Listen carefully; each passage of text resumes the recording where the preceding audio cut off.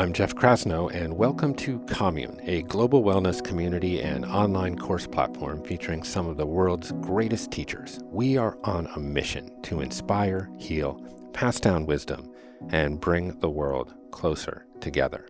This is the Commune Podcast, where each week we explore the ideas and practices that help us live this healthy, connected, and purpose-filled life. Okay, so today on the show, we're combining a couple of conversations that I've had with the brilliant actor and comedian come spiritualist, Russell Brand. Now, you may know him principally from the silver screen. Russell has starred in Forgetting Sarah Marshall, the remake of Arthur, and many hilarious comedy specials. I know Russell from his work in recovery. In 2017, he penned the book Recovery, Freedom from Our Addictions. And last year, I was fortunate enough to collaborate with Russell on numerous recovery retreats, a live, hilarious, if mildly profane stage show interpreting the 12-step, and an online program here on Commune. Russell really opened my eyes to the staggering global scale of our addiction problem. An estimated 300 million people throughout the world have an alcohol or drug use disorder. Every year worldwide, alcohol is the cause of one death out of every 20. Indeed, society and culture gives us every opportunity to be addicted, particularly to alcohol. I got married, let's party. I got divorced, let's drink our troubles away. I got that big new job, meet you at the bar. I got fired, pour me a whiskey. My candidate won, let's drink. My candidate lost, let's drink.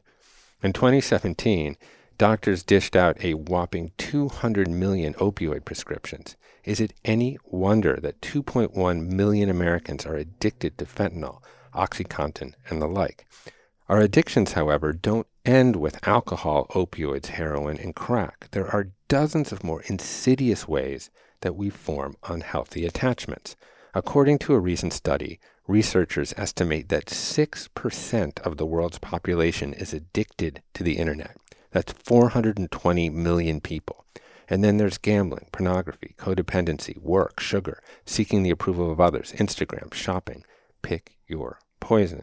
In fact, Russell might posit that very few of us are free from some variety of addiction, and that the source of our addiction stems from a spiritual disconnection to a higher power.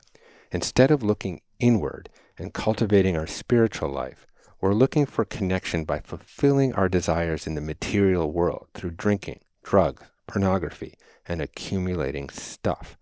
So on today's show, Russell outlines the 12-step system that has pulled him and millions of others out of addiction. We explore the flexibility and versatility of the program to address all manners of addiction, as well as the importance of mentorship and community.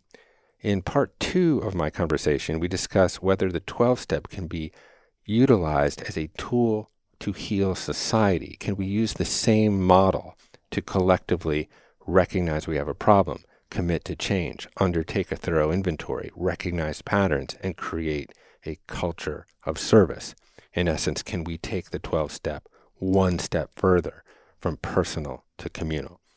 So if you're interested in trying Russell's recovery course on Commune for free for 6 days, go to onecommune.com/recovery. I hope you enjoy my chat with Russell Brand. My name is Jeff Krasno, and welcome to Commune.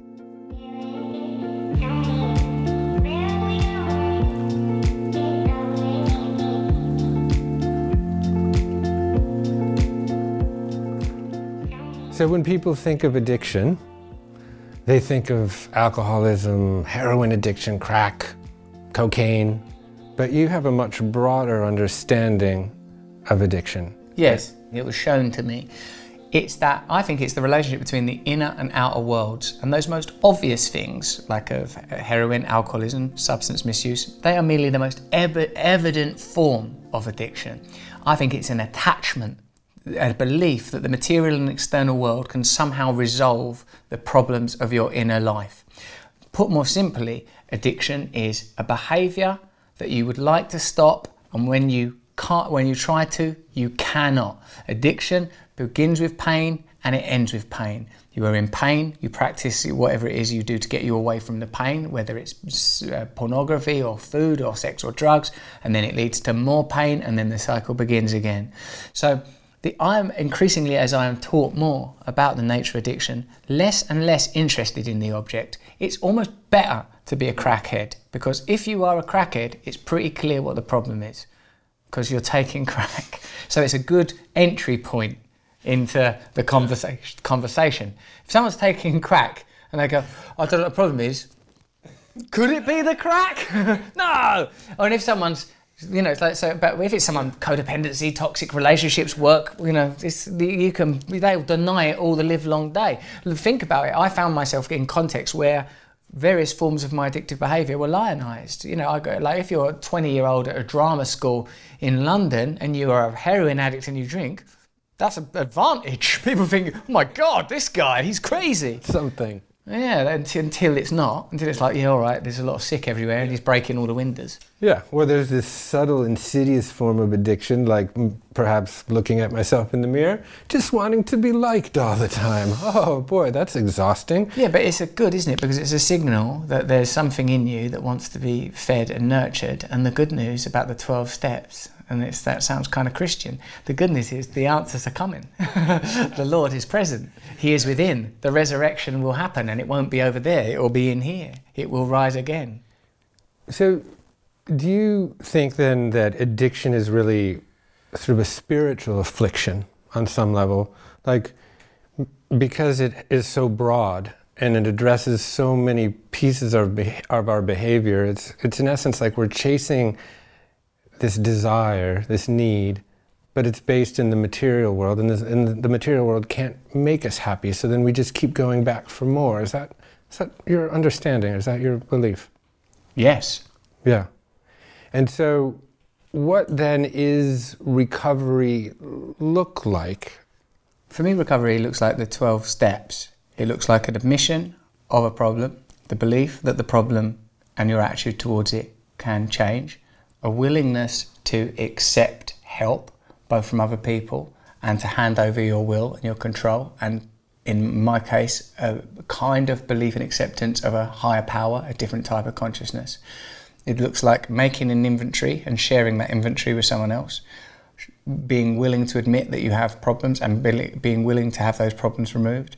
It looks like step 7 we're at now, being humbly asking for those problems to be removed, a sincere commitment to change. Then an inventorying process that is no longer about the self, but about others, people that have been harmed, and a willingness to make amends to them. And then 10, 11, 12, the final 3 steps, remain conscious and aware all times. Your life is in the moment that you're living in. Step 11, conscious contact with a higher power. Through prayer and meditation, we connect with our own understanding of God. Because as we've discussed already, although it may be only in mime, available with subtitles, that the solution to this problem is a spiritual one, a connection to a higher power. Having had this realization, and this is significant, and we're a departure from most insular and I would say somewhat narcissistic theology or practice is pertinent, is step 12. Having had a spiritual awakening, we carry this message and we serve others. So for me, that's what recovery looks like. There are translations and interpretations, and there are tweaks. But for me, the principles not only apply in 12-step methodology, but also I've seen comparative ideas in Islam, Christianity, Buddhism, even sort of secular and materialist ideologies. In the end, there has to be a sort of, or even psychiatry say, an acceptance that there's an aspect of yourself that has to be overcome. And right now for you personally, are you living in the vibration of step 12? I mean, I see what you're doing. You're putting yourself out there to essentially help others. Is that what provides meaning on the other side of recovery? I don't see myself as being so far down the path of recovery that I am in this luxurious position of being able to help others. In many senses, I'm in the same position I was in when I was a crack and heroin addict. The program works, so I continue to work the program. I suppose, in a way, because I've got a particular set of skills, I am now alloying those skills with what I've learned. I mean, primarily as a communicator and an entertainer. Communicator is a good word to mispronounce, huh? So So, I don't see myself as evolved or advanced beyond the 12 steps, because in a sense there was nothing that needed to be evolved or advanced. I just needed to recognise that what I thought was a yearning for heroin or other people's approval or fame or money was this requirement for a connection to God. As someone, a teacher of mine once said, all forms of desire are the inappropriate substitute for the desire to be at one with God. Yeah, it's beautiful. It's good, isn't it? And he told me that when I was quite young, and it took me ages to listen. I was 27. And so you wrote a quite brilliant book on mentorship. Thanks. I've enjoyed it. I've listened to it in the car on my trips. And obviously you've taken this quite seriously, because here you are, working with groups of people on a regular basis, trying to help them essentially realize these things that you have been fortunate in some ways enough to realize. Can you talk about the importance of mentorship a bit, and how it's baked into the 12-step, what it means for you? Whilst the 12 steps can be worked in isolation, the intention of some of the original forms of literature of 12-step philosophy was that it could be worked in alienation and isolation for people that were just geographically isolated. It, in my experience, and I think this is common to people that have a 12-step program, is best worked communally for a number of reasons. One, the acknowledgement that other people have got lives and problems, and the sort of belief that your own life and problem is the centre of the galaxy is a peculiar, if understandable one, due to the way that the senses work. But particularly having someone, as it were, upstream, a mentor, a teacher, or in my case multiple, but one in particular with the 12-step program, is like the acknowledgement that I don't run the show of my life anymore. Look, all of these things for me is a process of negotiation and going backwards and forwards and thinking, no, I can do it the old way again. I still have the problems that I've always had to a degree. That's what's somewhat complex about this philosophy. But when I'm afraid, or I feel inadequate, or like I've got problems, and I'm thinking, this is what I'm going to do to solve these problems, I talk to someone else and I say, I've got this problem, I'm thinking about doing this, what do you think? Right. And my sponsor or mentor, without fail, will say, well, I don't have any advice or an opinion. But my experience is that when you do things like this, X, right. And it's usually boils down to, don't fucking do that, you idiot. So it's a bit of an ego check. Yeah. And an ego check, and a sort of an acknowledgement of the limitations of the ego, maybe I don't know enough about psychiatry to use the term ego accurately, but whatever is the sort of the parameters, the circumference of the ecosystem of my intelligence, the kind of decisions that I make, the kind of relationships that I form, the kind of mistakes that I make, if I'm to alter that, it's good to have some external input. One, like from people that are further down the path than me, people that have been clean and sober for longer than I have. And two, from a system, a program, a method that runs at odds and is applicable to my condition, but it's entirely distinct from my condition. So when I'm thinking about this is what I want to do, I check with sponsor, check with program. What's beautiful about this, and as I learn more about it, as I'm taught more about it, what I recognise is whatever it is that's happening in my life that is problematic for me, I can apply this system. I can acknowledge there's a problem, believe that it can get better, ask for help, inventory it and see what's going on, what patterns of thought and in our language, defects of character have taken part. I can make a sincere commitment to change. I can list people that I've harmed, be willing to make amends to them. And the process goes on. 10, stay aware. 11, increase conscious contact with higher power. 12, be of service. What I feel like the 12-step program does is it takes you from unconscious, unaware, and places you in conscious and aware. And it does it again and again in the cloudy, murky mess of drug addiction to not drug addict. Obsession with other people's approval to not obsession with other people's approval. Now, something that's as subtle and as behaviourally and socially acceptable and indeed encouraged as other people's approval, I can come in and out of that. But at least now I know where I'm meant to be, and a sponsor and a mentor is a great place to go. I've had this experience, it made me feel like this, and he knows where the bodies are buried. He's seen my step 4 and 5, he's seen my big inventory of my past, and he's able to say, well, if you're thinking of getting into a relationship like this, you might want to consider how that compares to this relationship that you were previously in. Yeah, no, it's interesting. I mean, once you've done some degree of work, right? You've read and you've meditated and you've studied. You know that you should be living from this place of love, from your infinite soul, from your divine nature all the time. And you wake up and you're like, okay, well, I'm going to do that. I'm committed to doing that. I know that that's going to bring me true happiness, contentedness, or at least that's what I think I am. But every day we're drawn into this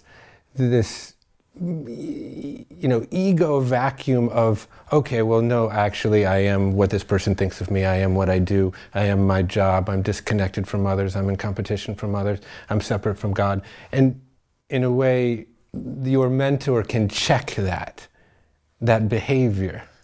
Yes. It's a vital component, it really is, to have people that you trust, that you've selected, prudently, that have a program of their own. Because as it said, I was taught, if you are listening to somebody else and what they're telling you doesn't come from the program, you're listening to a drug addict. Yeah. So me, without this program, I'm a drug addict. That's what I am. My solution to the problems of life are take drugs. Life is painful. Trust no one. Take drugs. With the program, I am be of service to others. We are all one consciousness. I'm a different person. But that guy is still in there, Yeah. So, like Churchill said, no plan survives human contact. So don't be disappointed when this program doesn't immediately turn you into St. Francis of Assisi. I'm still me. But what I know is that I know there's another direction to go in. I know that the solution isn't, if I can just get everyone to like me, then it's going to be okay. I've tried that. It doesn't work. Yeah. One thing you talked about, your first mentor, I believe his name was Chip Summers. Yes, Chip. And I found it actually really, really interesting how you described sort of the ideal conditions for mentorship to thrive. Can you talk about that a little bit? Like, what are those ideal conditions for mentorship to be successful? I would have to say that the ideal conditions for mentorship to thrive is surrender and acceptance and honesty, open-mindedness and willingness. These are the ideal conditions. When I'm dealing with people with addiction issues, in a sense it becomes a relief once you're in the program, once you're on the other side, because I go, oh, you're a heroin addict, are you? Well, here are the things you need to do. I don't want to do that. Okay. So what about you? Have you got a problem? Yeah. Because this is not me. This is not my idea. This is, relatively new for a theology that's going to become as influential as I believe it's going to become. It's, 70, 80 years old. It's derived, of course, as I'm sure you're aware, from the theology of William James, the psychiatry of Carl Jung, first century Christianity as espoused by Emmett Fox, and there are some linguistic and I would say nomenclature problems as a result of that. I'm interested in the altering of the vocabulary so it becomes more appropriate and accessible. I'm not about demystification, but remystification. God is present in this. There's nothing without God in this, but it's a heavily cargoed word these days. Yeah. I think your point around the attitudes that a mentee must have is honesty, open-mindedness, willingness. You also, I think, describe the 12-step, at least, as very conducive to mentorship, because there's a clear end result, right? Yeah, man. I mean, there's a clear end result. From taking heroin to not taking heroin is pretty clear and pretty radical transformation if you know what it's like to be addicted to heroin or anything. The other thing is that there is, whilst the principles can be loosely worn and can be practiced in accordance with the individual to a degree, they are protean, they are not rigid. Like anything that's real, it's got proper balls. It's not going to fall over as soon as there's a stiff breeze. It also, what I've realised, has got built into it a sort of protection against the cult of personality or whatever. Like me continually, I'm acknowledging, what do I know? I don't know nothing. It's the principles that are important. You'll notice, being as we're having this conversation in Los Angeles, that a lot of cults don't go that way. A lot of cults start with, hey man, peace and love, and end with, let's put some poison in the salad bar. A lot of cults start with peace and love and end with, I want to have sex with all of the people that are in this cult. Now, what I now know is there are kind of certain absolutes that my job is to be of service to others. That don't mean I'm going to spend my whole life being of service to others, because I'm flawed. But I know that if I'm not being of service of others, the results are not guaranteed now. We're out of the territory that I know I'm safe in. So if I'm thinking in this situation, I want this. Okay, good luck, because we've tried that method, you know? Yeah. So last genre of questions, because I know that you're hosting a big group. I want to talk a little bit about yoga and it's kind of spiritual and embodied practices. Because the 12-step was obviously very, very influential for you from a spiritual perspective. But I wonder what the relationship is between the 12-step and yoga, and a little bit about the importance of yoga in your personal healing journey. Step 11 of the 12 steps is increase conscious contact with God of our understanding. The point of yoga is to prepare the body, I'm talking about asana yoga, prepare the body for meditative states. So there's an obvious corollary there around step 11. My personal experience is I started doing yoga when I was in treatment to get off drugs the first time, like not at the place I got clean wasn't that, I'm proud to say, fancy. But like I started doing the yoga classes outside and so it took over. My mum always said, you should be doing yoga. I got sort of dark memories of people always telling me the answer was going to be meditation for me and spirituality, but I ploughed on with that heroin and crack and other people's approval and all that stuff. So yoga, why I like yoga is because it's an embodied physical practice, and the body is part of it. And increasingly I think that the line between consciousness, the body, the spirit and the mind is an imaginary one. I mean, I can't find an exact point where neurology is distinct from the nervous system. I don't know where that line is. I don't think there is a line. So for me, yoga, I know your man's into the Kundalini. I love that stuff. I was well into that for a while. I've not done it so much lately. I've not done as much anything lately because I've got 2 very young daughters and my life is... That's a form of yoga right there. Yeah, for the patience and the surrender. Yeah, there's a lot of that going on, I tell you. But what I do, I in some senses neglected my body in the first part of my life. I didn't know how to inhabit it. My personal my personal practices now, some yoga always. I'm glad that I did enough Ashtanga yoga that it's always a place I can go. I can practice on my own primary series, and if I'm in somewhere that has yoga, I like to do yoga with others. Kundalini, I love it. I love the Kundalini experience is without introducing pharmaceuticals or plant medicines, and there are certain types of breath work, because I know you're familiar with Wim Hof and stuff, but I like the Kundalini experience. I've had moments of cessation of self, moments of oh my God, I'm not me, and then, oh no, I am me, it's me that's remembering I'm not me. I've had that induced by Kundalini before, so I like it. I also like Brazilian Jiu-Jitsu, that's why I'm a fan and a student of, in your country, Hiron Gracie, and who is here for this workshop today, because elsewhere, Ricardo Wilk, and in my country, Chris Clear, all various black belts under the Gracie system, because the jiu-jitsu for men, it puts you in your body, and women, for anybody, I suppose, but I'm talking from a personal perspective, it puts you in your body. It, for me, means contact with people that's got absolute, this non-sexual submission. I mean, it's full of so much amazing stuff, and I'm very interested in developing that, which is curious because it's like I'm a white belt. So I'm not really on the other side of the room. Oh man, I'm not going to be leading that particular charge.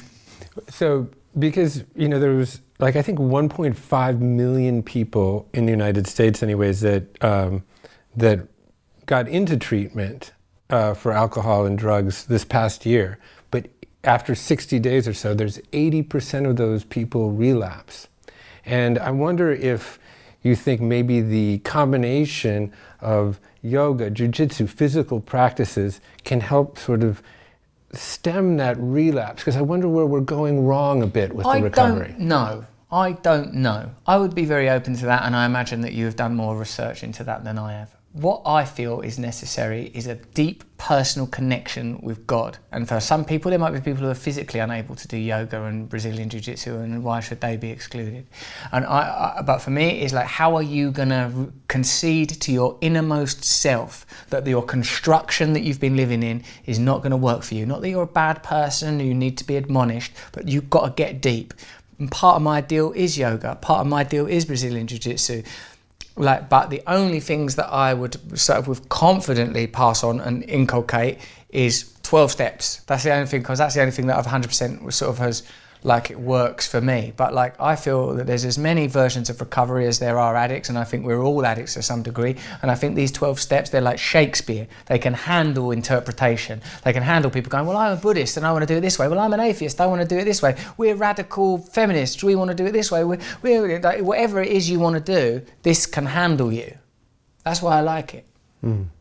Thank you for doing what you're doing. Well, thank you for providing this wonderful location and this wonderful platform. It's a real privilege and most serendipitous. Yeah, you're bringing a lot of people that I think would be otherwise intimidated or afraid into the fold. Good. Being able to look more deeply into themselves and find that God. Thanks, man, because I feel strongly compelled to do it in a way that's almost indistinguishable from the mad, frenzied wanting of my addiction. It's something, I want God bad, I want people to be healed, but I know, that must mean there's more surrender in me yet to do. Yeah, thank you, sir. Thanks, man.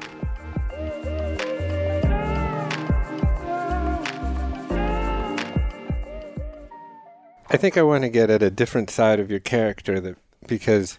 There isn't another one. But I'm shallow. You are not shallow. I'm joking, I'm being silly. Because obviously you're known as somewhat gregarious, garrulous, extroverted gentleman who struts and frets his hour upon the stage, right? But I've seen another side of you. Like the other night, you interviewed Marianne Williamson, who's running for President of the United States. You were very, very gracious. And you almost... at your own, not at your own expense, but you allowed her to have a particular kind of moment that I felt was extremely generous. And then I've seen you just now work through the part of the 12-step, step 4, where people take this kind of rigorous inventory. And I'm just struck by kind of how gentle and empathetic and very present and grounded that you are. And I wonder if you were always that way. I possibly always had that facility, but prior to working the 12 steps, it's not something that I would have recognized as an attribute.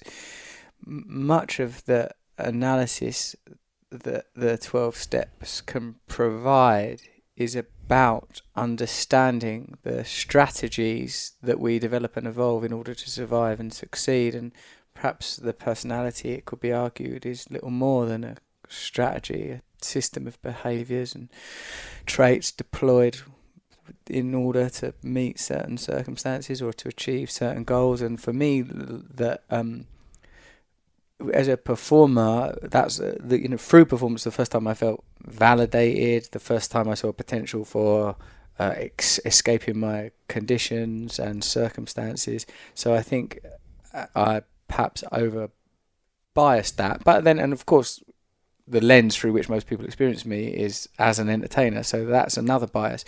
It's interesting when you have a public profile, fame is nothing more than an extraction. And when I read about myself, which I do a lot less these days, I feel like, well, what they're saying about me, in a way, it almost says more about them. If someone says, mostly known for his tabloid exploits or whatever, I feel, well, you must read tabloids. I've got no choice about whether or not I'm in them. Otherwise, you'd never know. Yeah, I don't choose to be in them, but they choose to read them. So it's more telling. But regardless, so I think a degree of it is the fact that the lens and mechanic through which we receive personalities, celebrity, entertainment is biased towards that kind of extroversion.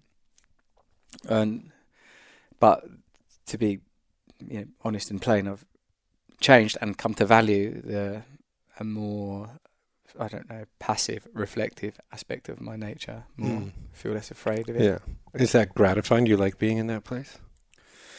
Yeah. I didn't like a lot of people that have had addiction issues, there's an inability to recognise serenity and calm. People with addicts quite commonly sort of motivated towards states of extreme depression and sadness and fear, excitement, agitation, elation, and not like I didn't really recognize serenity. I still sometimes, if I'm just in a situation where all that's required of me is that I sit in a room, feel a bit fearful, like oh, I should be doing something should happen now, I should be feeling a more profound, identifiable, vacillating feeling. Right. There's some quote, all of men's problems can be traced to his inability to sit quietly in a room alone. Yeah. But you sit every day quietly. There's a Melville quote I've always liked, the one and only voice of God is silence. And I've heard you talk a lot about sort of our inability to, that human beings are limited by their five senses to kind of understand reality, understand the world. And that in many ways our senses kind of lie to us. And that silence is sort of this one kind of godlike thing that we as human beings can somehow grasp at, because silence has no beginning, it has no end, it's infinite, it has no time, it's outside of time and space, it has no form, it has no location. So in some ways it feels a bit like a portal to God. Is that how you treat it? What's your relationship with silence? Through meditation, there is a relationship with silence, but the way that I continue to experience meditation is I primarily note disturbance out at, like, for me, the experience of meditating, I sit down, I think, okay, right, mantra, and then I'm becomes acutely aware of any external noise, and that I'll have to let go of that. And then in the internal noise of inner monologue, narrative thinking, the way I was taught to meditate by Bob Roth from the David Lynch Foundation, he continues to reiterate, because I suppose I continue to resist it, thought is part of meditation. There will be thought. You have to let go of the striving. You innocently undertake meditation. You return to the mantra. It doesn't have to be pronounced or aggressive. Sometimes it's very faint and barely there at all. You don't. You let go of the idea that there's something that's going to be achieved, because you see, because I'm, again, this is why the 12 steps are important to me. I receive most things through the lens of addiction. Even when meditating, I'm trying to attain escape and numbness, and transcendence can feel like, escape and numbness. There's the absence of self. When there are the moments when meditation is, inverted commas, successful, although that flies in the face of everything I've been taught and told, is, oh, wow, I'm not here anymore. That's cool, which we only know afterwards, of course. But, how I've been taught is, well, even when you're there and you just think you're sat with your eyes shut and you're just thinking about the past or the future, or you're projecting, if you are, consciously returning to the mantra in an unhurried, unflustered way, whenever you notice you're not thinking the mantra, your body is healing, you are getting the rest. They kind of, the way I've been taught meditation, it's in a sense quite perfunctory in some ways. Like a lot of the people that practice it, like say Jerry Seinfeld or like Howard Stern, I feel like there's a lot of, and this is obviously how they've been taught, from the Maharishi ultimately, or, at least in terms of its Western practice. That's what they've been taught. They've been taught that it's a kind of tool, and I suppose all spirituality could be regarded as utilitarian, but I like the mystery. I'm interested in shamanism. I like voluptuousness. I think, while as you've said about the senses and the acknowledgement of their limitations, and that they're pathways, and that they can be illusory, and that they can be misleading, and by virtue of the fact that they're necessarily limited, the information that you're getting is collated, curated, bounded, and that there is the unbounded, there is the limitless, there is limitlessness. I still am, even in meditative practice, I want some kind of, I don't know, some escape, some sensual thing. Yeah. Sort of. It's interesting, but there are times when I feel like I've meditated and it goes how I would have it go, which is absence of thought, absence of self. And I feel like, well, God, why would I ever do anything else? This is bliss. This is what I was looking for as a drug addict, or through promiscuity, or, I want to be free of the self. And I think that that's telling that the drive behind addiction is a kind of self-annihilation. Mm-hmm. It has always been a spiritual problem. Even in less extreme situations or less extreme demonstrations, people drink because they want to feel good. They eat foods that are bad for them because they want to feel good. They watch porn or movies because they want to feel good. That's, for me, that's a spiritual issue. You're trying to make yourself feel better, and we will settle for pleasure. And in this silent practice, there you have freedom from that. You have freedom from that impulse. Do you feel that we're kind of, as a society, we're stuck in this kind of Enlightenment era concepts of reason and rationality and individualism that has sort of taken over, it has subdued the more spiritual or even Christian notion in this country of all men being created equal? It's a very kind of Christian notion of, God sees everyone's soul as equal. And there's been this kind of dialectic, I would say just in the modern world in general, between that notion of equality, compassion, and then this kind of drive for individualism and, I suppose on some level, commercialism. Like, where did we lose our way? When I think of science and the scientific method, its defining edict could be that it's about veracity, truth for experimentation. This is not opinion, this is truth. We've experimented double blind. These are facts. We can measure it. We can observe it. Stop trying to counter that with your bizarre, psychedelic, shamanic love of the light and the Lord and your woo-woo emotionalist, feminine crap. But this is an ideal of science, that science is about neutral experimentation. There is no science that's conducted that does not pass through the consciousness of the observer. Mm-hmm. And even more so in practice, there is no science that is undertaken that is free from the imperatives of the people that are funding that experimentation. Yeah. You need to glance only at the pharmaceutical industry to see the way that in practice science functions.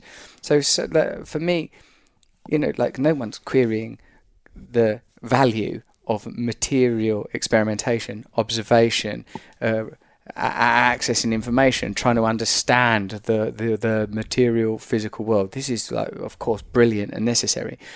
The problem for me is that science, in the same way that religion has previously done, uses its highest ideals to dominate territories that are none of its business when it doesn't live up to those ideals in practice. Mm-hmm. Because the fact is that the pharmaceutical industry or the food industry or the tech industry or the energy industry present truths that are convenient to the interests of the powerful and obscure truths that are not.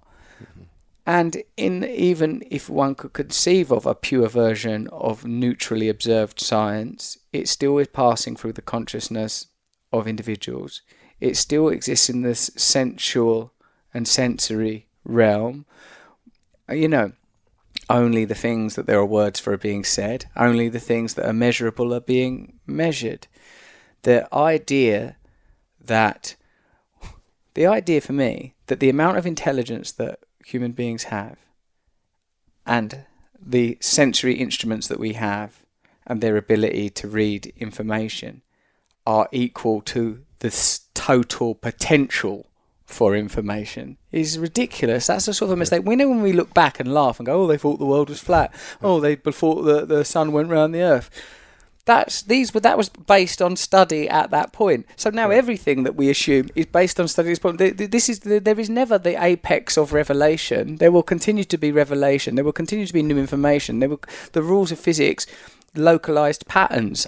They will ultimately say, oh no, there are adjacent realms, adjacent dimensions. There's different ways of regarding the real. Yeah, and I mean, we can even see that actually Deepak talks about this, essentially our special limitations. Like, he often refers to the painted lady butterfly that has 30,000 lenses. What does the world look like through 30,000 lenses? Or that they taste with their feet. What does that look like? Yeah, how can we ever understand that experience, the awareness, the beingness of these other realms of reality don't exist seems like crazy. I mean, even just a horse can only see in blue and green.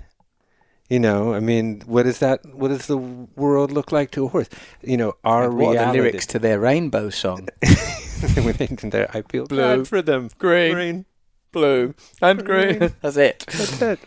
I feel bad for them. But so the notion that the only thing that is real is what we can see, touch, feel, hear. I mean, what's the poet? I think it was a Brit.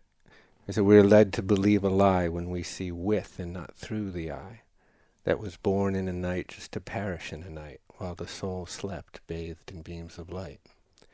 It's just that we are so connected to what we can see and touch and connect and think that we can salve our discontents by feeding those senses. Yes. That we've lost ourselves. I wonder if, and when I was listening to you interview Marianne, and there was a lot interesting topics that came up, like reparations, for example. She talks about, how do we make reparations for slavery? And, I started thinking of like, can the 12-step program be applied collectively? Could we sit here as Americans or as Brits or whatever and be like, take a thorough inventory of all of our resentments, make amends for everything that we've fucked up? I mean, have you ever seen the 12-step be applied outside of like individually? Does that work? It's applied collectively in 12-step support groups. That the idea being that collectively there is a power, the power of our shared intention to overcome self-centeredness, the root of the condition of addiction, and for me the point where obvious forms of addiction intersect with all attachment. Not everyone has been addicted to crack, but everybody is using external and material phenomena to ameliorate inner malady. We're doing things to make ourselves feel better. And so there are groups. Curiously, the accompaniment to the 12 steps, the 12 traditions, in most 12-step groups are used to, which I would not be able to say whether or not I belong to, due to those traditions. They would say that each group is fully autonomous, groups are leaderless, groups cannot, they're fully self-supporting. Now, what's one of the things I deeply admire about the structure of 12-step communities is the way that leadership is regarded as a position of service, that there is absolute and real democracy known as the group conscience, that no individual can say, we're going to do this. That everything is determined democratically. And importantly, the size of groups is somewhat managed. There are some groups one understands that are up to 500 or 1,000 people, and somewhere it's 2 or 3. But all of those groups are independent, all those groups are autonomous, all those groups are free to govern themselves according to their own group conscience. And I feel that perhaps when I'm having conversations about politics and political change, I feel like, why are we having this conversation with the handbrake on with regard to, of course, we're not going to consider anything like decentralizing the sovereignty of the United States of America or the UK. That's a given. That's staying. We're having a stratified society based on where ultimately government is in the service of corporations. I feel that, be bold. What is it like? If ultimately what we are trying to achieve is for communities and individuals a connected and actualized life where we are as free as possible, where we are as free from suffering as possible, let's consider anything that might be an obstacle to that as something that could change. Again, that Gandhi quote, mate, there's no point in us kicking the British out of India if we just replicate the systems that they held over us, which is obviously what happened when the Indians did kick the British out, which I think was a mistake in retrospect. We made the trains run on time, right. And also, he said, with anarchic foresight, India is a country of 70,000 villages. They should all be fully autonomous, trading with one another, providing for themselves where possible. He was arguing for decentralization. Now, whether you're approaching politics from a socialist or capitalist perspective, no one is querying the earth is primarily a resource. Our job here is to maximise the efficacy of the planet. We're just talking about how to distribute the spoils of plundering the planet. Gandhi, in the same speech, said, at some point, and this is obviously in the 40s, at some point we're going to have to let go of our infatuation with trinkets and objects and gadgets. We're pressing it. Well, isn't unbelievable, because they didn't have iPhones, obviously. Did you know back then the iPhones were made of wood and they ran on steam? Yeah, well, that's about just the time, I think the last period in this country where there was actually a moment that we connected to this notion of common good or common destiny was sort of at the end of World War II, where, we came back and, there was this sort of chicken in every pot mentality, and we took 7 million GIs and we said, okay, we're going to educate them, and, through all of these New Deal measures, it was like, there should be a safety net to dull the sharper edges of capitalism because, people are left behind. And there was all, the rise of unions and a graduated income tax and all of these as progressive policies that kind of harkened back to the notion of the common good, we the people. But since then, essentially all these GIs came back, and then we grew this middle class that essentially built picket fences literally around their house. They locked their doors, and there's been this kind of efflorescence of individual materialism ever since, with maybe one little wave that happened in the 60s and 70s with some experimental living around shared resources. But what is going to unfuck us, in that sense? To your point about whether or not the 12 steps could be applied on a social or indeed national or international level, for a moment, accepting terms like nation and internation, right.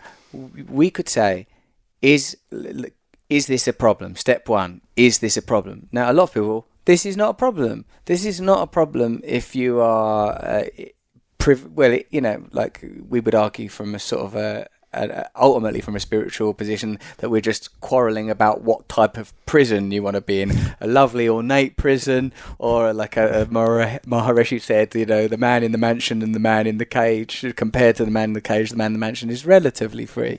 Right. But when we talk about change, the application of the 12 steps to a social situation would be, is this a problem? Is it a problem that we're living a life where we just accept that your role is to be utilised as a kind of a unit of energy that contributes to that system? Is it possible? Then the second step is it possible that I would say, that is a problem, that we're just regarded as an object. No wonder there's the intersex objectification, because everything is objectified. Everything is commodified. If you can't contribute, if you can't produce, you will end up homeless on the street.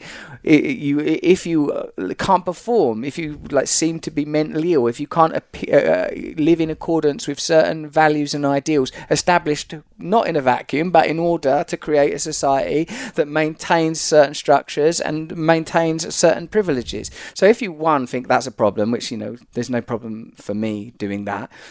Two, can you believe it's possible that power greater than yourself can restore you to sanity? Is it possible that there's a different America waiting to be born that may not even bear that name, let alone that flag? I invite people to ask, what is your investment? What is your investment? What is it giving you? You know, or is it just a reappropriation of your natural and necessary tribal instinct, reappropriated and attached to essentially an economic and ideological entity that doesn't care about you? Mm. What is the point? The third step, are you willing to ask for help? Now, you know, there's a pragmatic understanding of step 3. You know, when applied to addiction, people that have gone through chemical dependency and are now not chemically dependent can offer help and solution to people that are still struggling with it. But there is a mystical aspect, you know, as literally written, made a decision to turn our will and our life over to the care of God as we understand God. Now, this is where I believe it refers back to the stuff we were talking about earlier. What's happening to us in that silence? Is there something beyond your experience as an individual that could be instantiated in our social systems?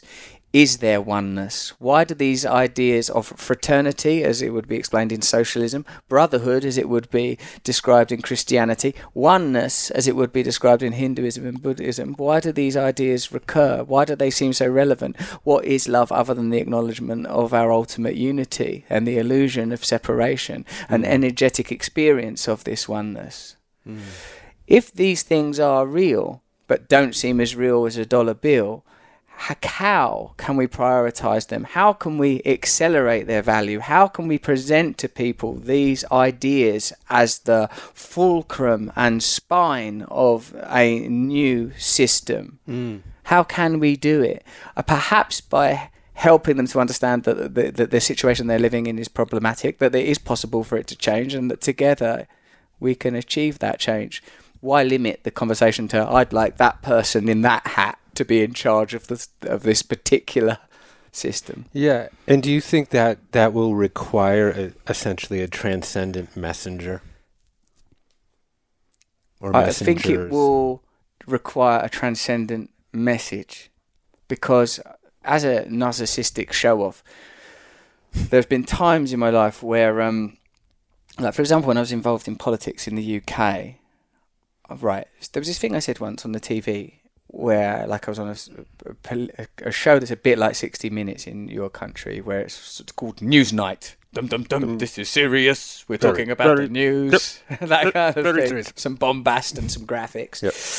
And I said, like, and the person, you know, because the right to vote has caused such obvious suffering and suffrage, saying that there's no point in voting when the two parties are not significantly different. Like I heard it said recently, on every single thing that the two dominant parties agree, you essentially have no choice.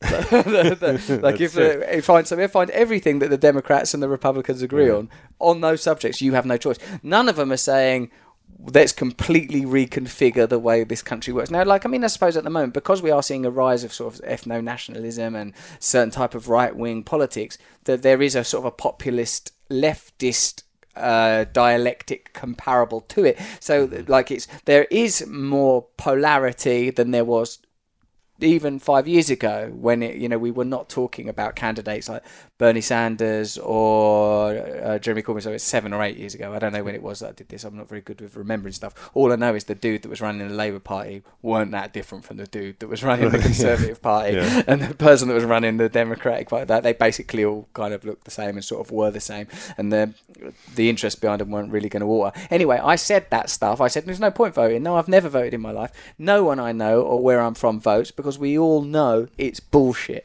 and it caused like this terrible ramifications. Oh, it's irresponsible. People died for that vote. Well, I'm not saying that voting should mean nothing. I'm saying it does mean nothing. It should mean something. It should be an opportunity for people to participate in democratic process. Anyway, so You know, like it caused a real stir. But the mistake I made was, because a lot of people were very, very supportive of him, said, look at what he's actually saying. He's not saying that democracy is bad. He's not saying don't vote. He's saying that there is no point in voting because of the lack of a realistic alternative. Right. Now, because a lot of people agreed with that, I felt real buzzed up and like I was kind of important for saying it. And I didn't realise until a little bit later, slightly too late as it turns out, that no, all that happens is occasionally you say something that is resonant and true and you'll hear it reflected back at you.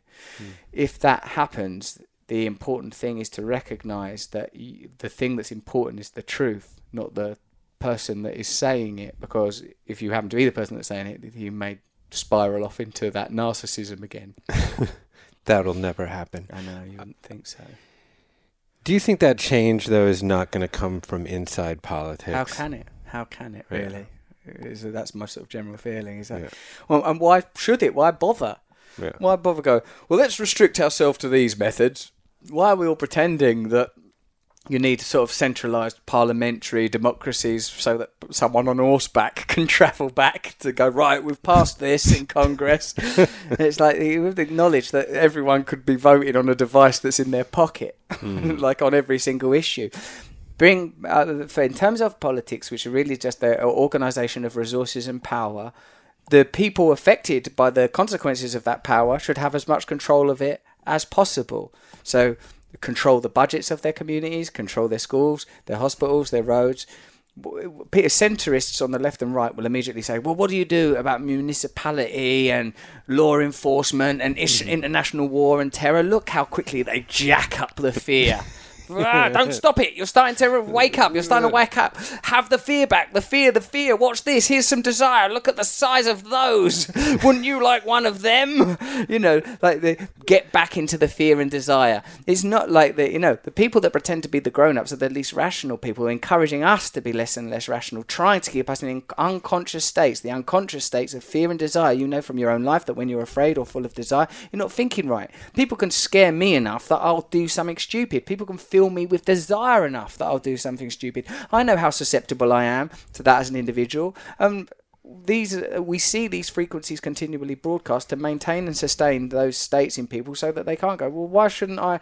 Like, whether it's from a libertarian or anarchist perspective, I don't fucking give 50% of my money to them. I don't agree with them. Like, and some people will moralise about tax. No, we should be giving helping one another. Of course we should be helping one another.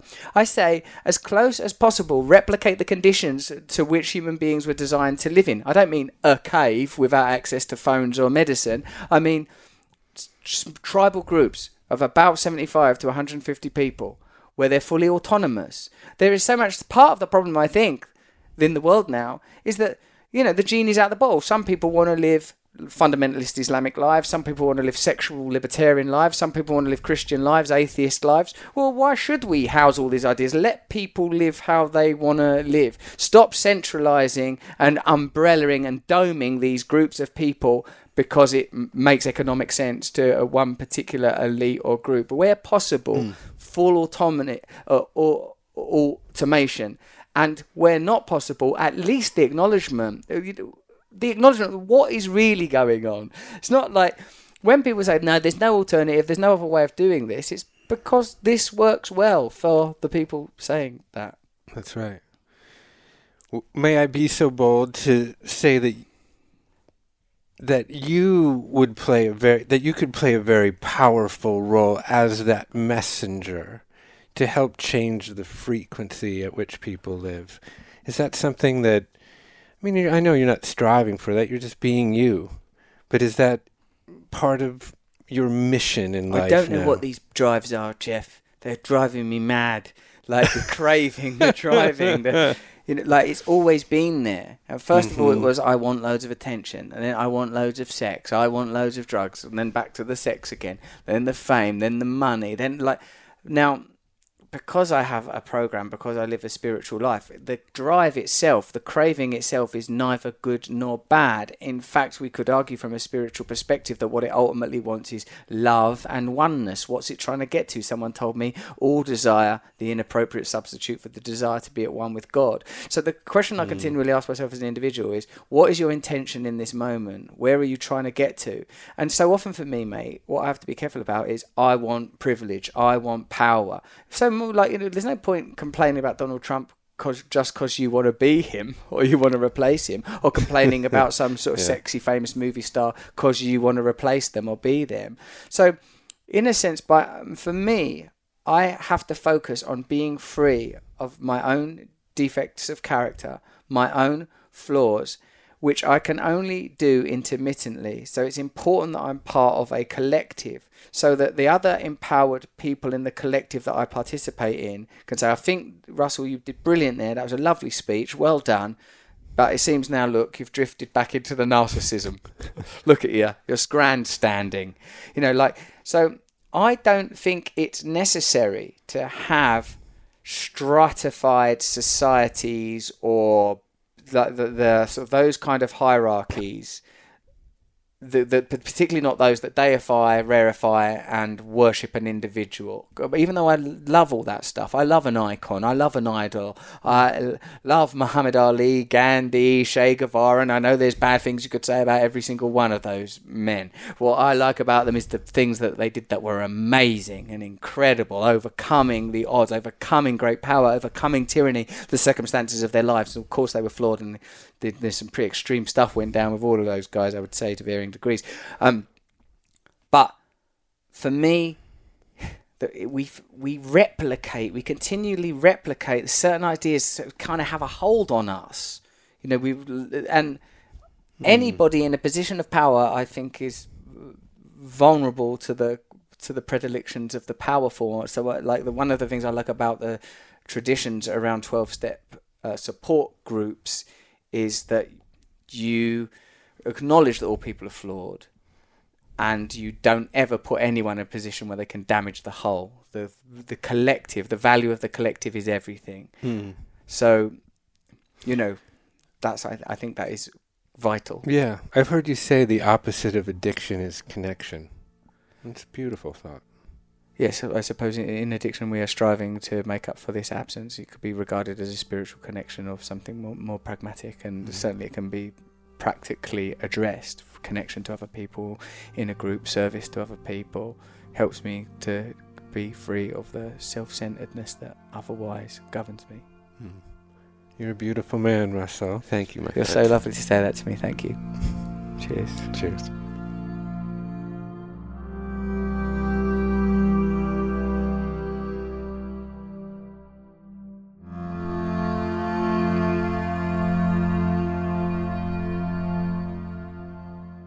Thanks for listening to my conversation with the brilliant Russell Brand. To keep abreast of Russell, visit him at russellbrand.com and listen to his podcast, Under the Skin, available on Luminary.